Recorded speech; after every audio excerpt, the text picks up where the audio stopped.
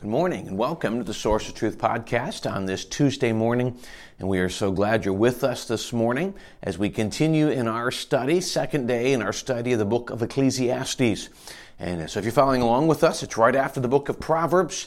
And actually just going to look at 3 verses today, kind of digging a little deeper into a couple verses that we referenced yesterday.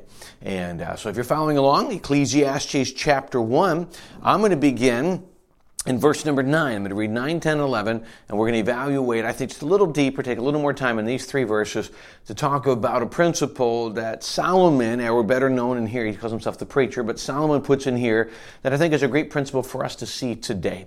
So let's continue in Ecclesiastes chapter 1, beginning in verse 9. The Bible says, "The thing that hath been, it is that which shall be, and that which is done is that which shall be done, and there is no new thing under the sun. Is there anything whereof it may be said, see that this is new? It hath already been of old time which was before us.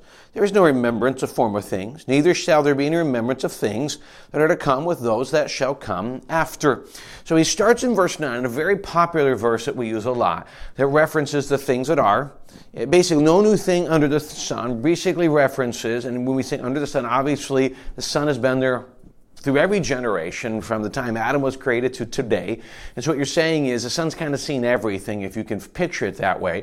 And from the day Adam was born, from Cain and Abel to Moses to Abraham, to all the Old Testament characters down to the John and Paul and all the New Testament characters, to all of the people that are currently writing history today, nothing is new. Now, it's tricky when people say that because a lot of people look at the generations and look at what we're doing now and they see we're driving cars. It didn't do that, a few hundred years ago. Flying and trains and the technology. The fact that just 10 years ago you couldn't grab your phone and click a button and let the entire world watch what you're doing when you go live.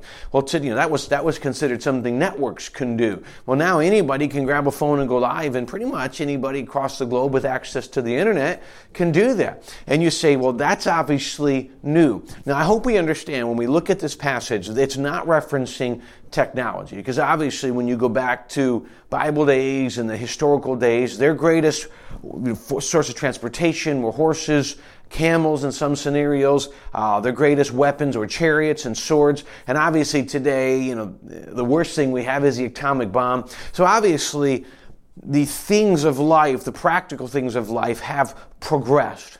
But I guess when it comes down to it, you look more at the reason why or the heart. Man, their thinking, the battles, that has not changed since the day Adam was there.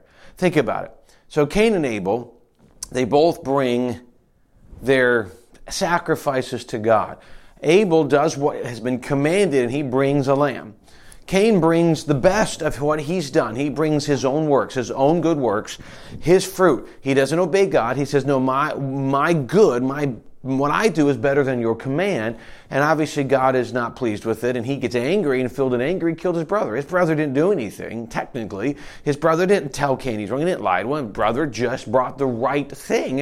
And that anger and that bitterness drove Cain to kill him. Now, that just sounds literally like what you'd watch on the news today. The thinking and the heart of what drove Cain in what would be the early days of human history that drove him to do that, the same things that when Noah was building the ark, and they say, the thought of every man was only evil continually, what drove God to destroy everybody on the earth at that point, that thinking is still there today. So that's what we have to look at. It's the mindset and thinking. So while we have more powerful weapons, they're used the same way they were going in before. While we have greater sources of technology, it only is used. You go to Facebook or you go to social media, what are you going to find? You're going to find often people criticizing. You're going to find people with their opinion. You're going to find gossip. You're going to find trash done online, things like that. While it's done differently today, it's no different than back in the Bible days. It's no different than those days. And so that's the thinking.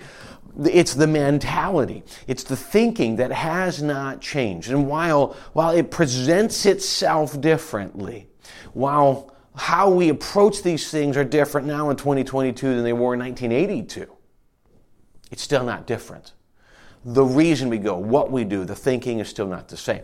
So here's what we look at. We look at the wars. We look at the mentality of politicians. We look at the battle of the conflict, with people's view of the police and riots and all the things today. And in this pandemic, you think about it, this pandemic's not the first one we've ever had.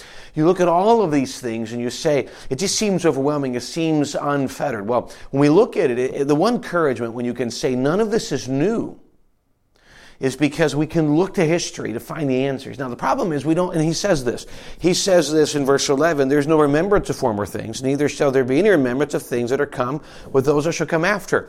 We have a tendency not to look back. Here's what he's saying. We don't look to history to learn from history. We actually are really busy rewriting history. Because if we look to history, then we have to do things differently. And frankly, if we look to history, we have to see God's hand through all of it. We don't want to.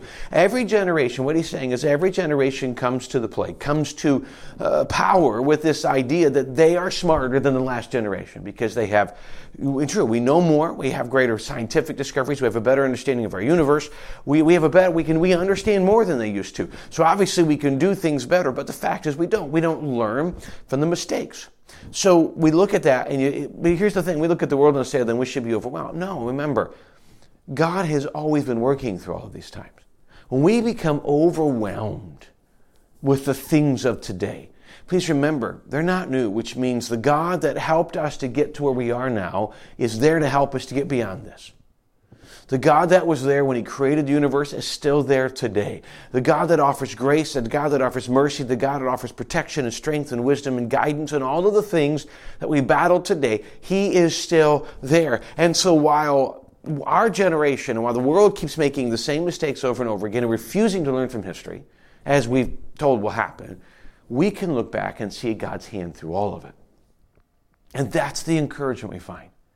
While Solomon is being very honest with the world, and while we can still see his truth today, we can go to Proverbs and talk about gaining wisdom instead of being foolish, and we can gain all of these bits of information, and we can be encouraged by the fact that even though human mindset, it comes across differently, we say things differently, the culture produces it differently, but the fact is nothing's new. The battles of 100 years ago are the battles of today. They approach themselves differently, they present themselves differently, but the fact is they're the same. Which means the God that had the answer 100 years ago has the answer today. And we can look at history and we can see God's grace and we can see God's power and we can see God's deliverance through Old Testament, through the New Testament, through church history, and we can see God moving in powerful ways through all of these times. That means that same God that moved back in Abraham's day, in Moses' day, moved in David's life, gave wisdom to the Apostle Paul, all the things that we can see through Scripture, we can see God moving, is still happening today. So God, here's the other thing we can see. Sometimes we look at the world and we see these things and it seems scarier than it ever has because things seem to be escalating in its craziness, which is true. The closer we get to Jesus coming back, the more the world will escalate, leaving any level of morality and running away from God. We know that to be true. So since we know that, we can look at it and say, are we panic? Should we panic? No, because we know that God is aware of this. And therefore, God has a plan in the midst of all of this. And so we don't panic. We don't get upset. We don't say this is not fair. We don't say, Lord, what's going on? We just make a point to, even in these end days, stop for a bit. And like Elijah had to, wait for the still small voice. Just our time with God. Seek God. Get your eyes on God. I know that sounds very generic and sometimes can seem trite, but that's really it. If our eyes are on the news, if our eyes are on social media, if our eyes are on the war, if our eyes are on everything else going on and what could happen, the news is now talking potential World War III or whatever. There's a lot of panic out there because that's what gets people to come back to read the news. But if we can just recognize that God is still in control for our families and our lives and our jobs and our economy and all these things, God is still in control. He's got a plan. That's where we can find peace. And he says in Philippians, I didn't write it down so if I can remember it, be anxious or be careful for nothing. But in everything, by prayer and supplication, with thanksgiving, let your requests be known of God. And the peace of God, which passes all understanding, shall keep your hearts and minds through Christ Jesus.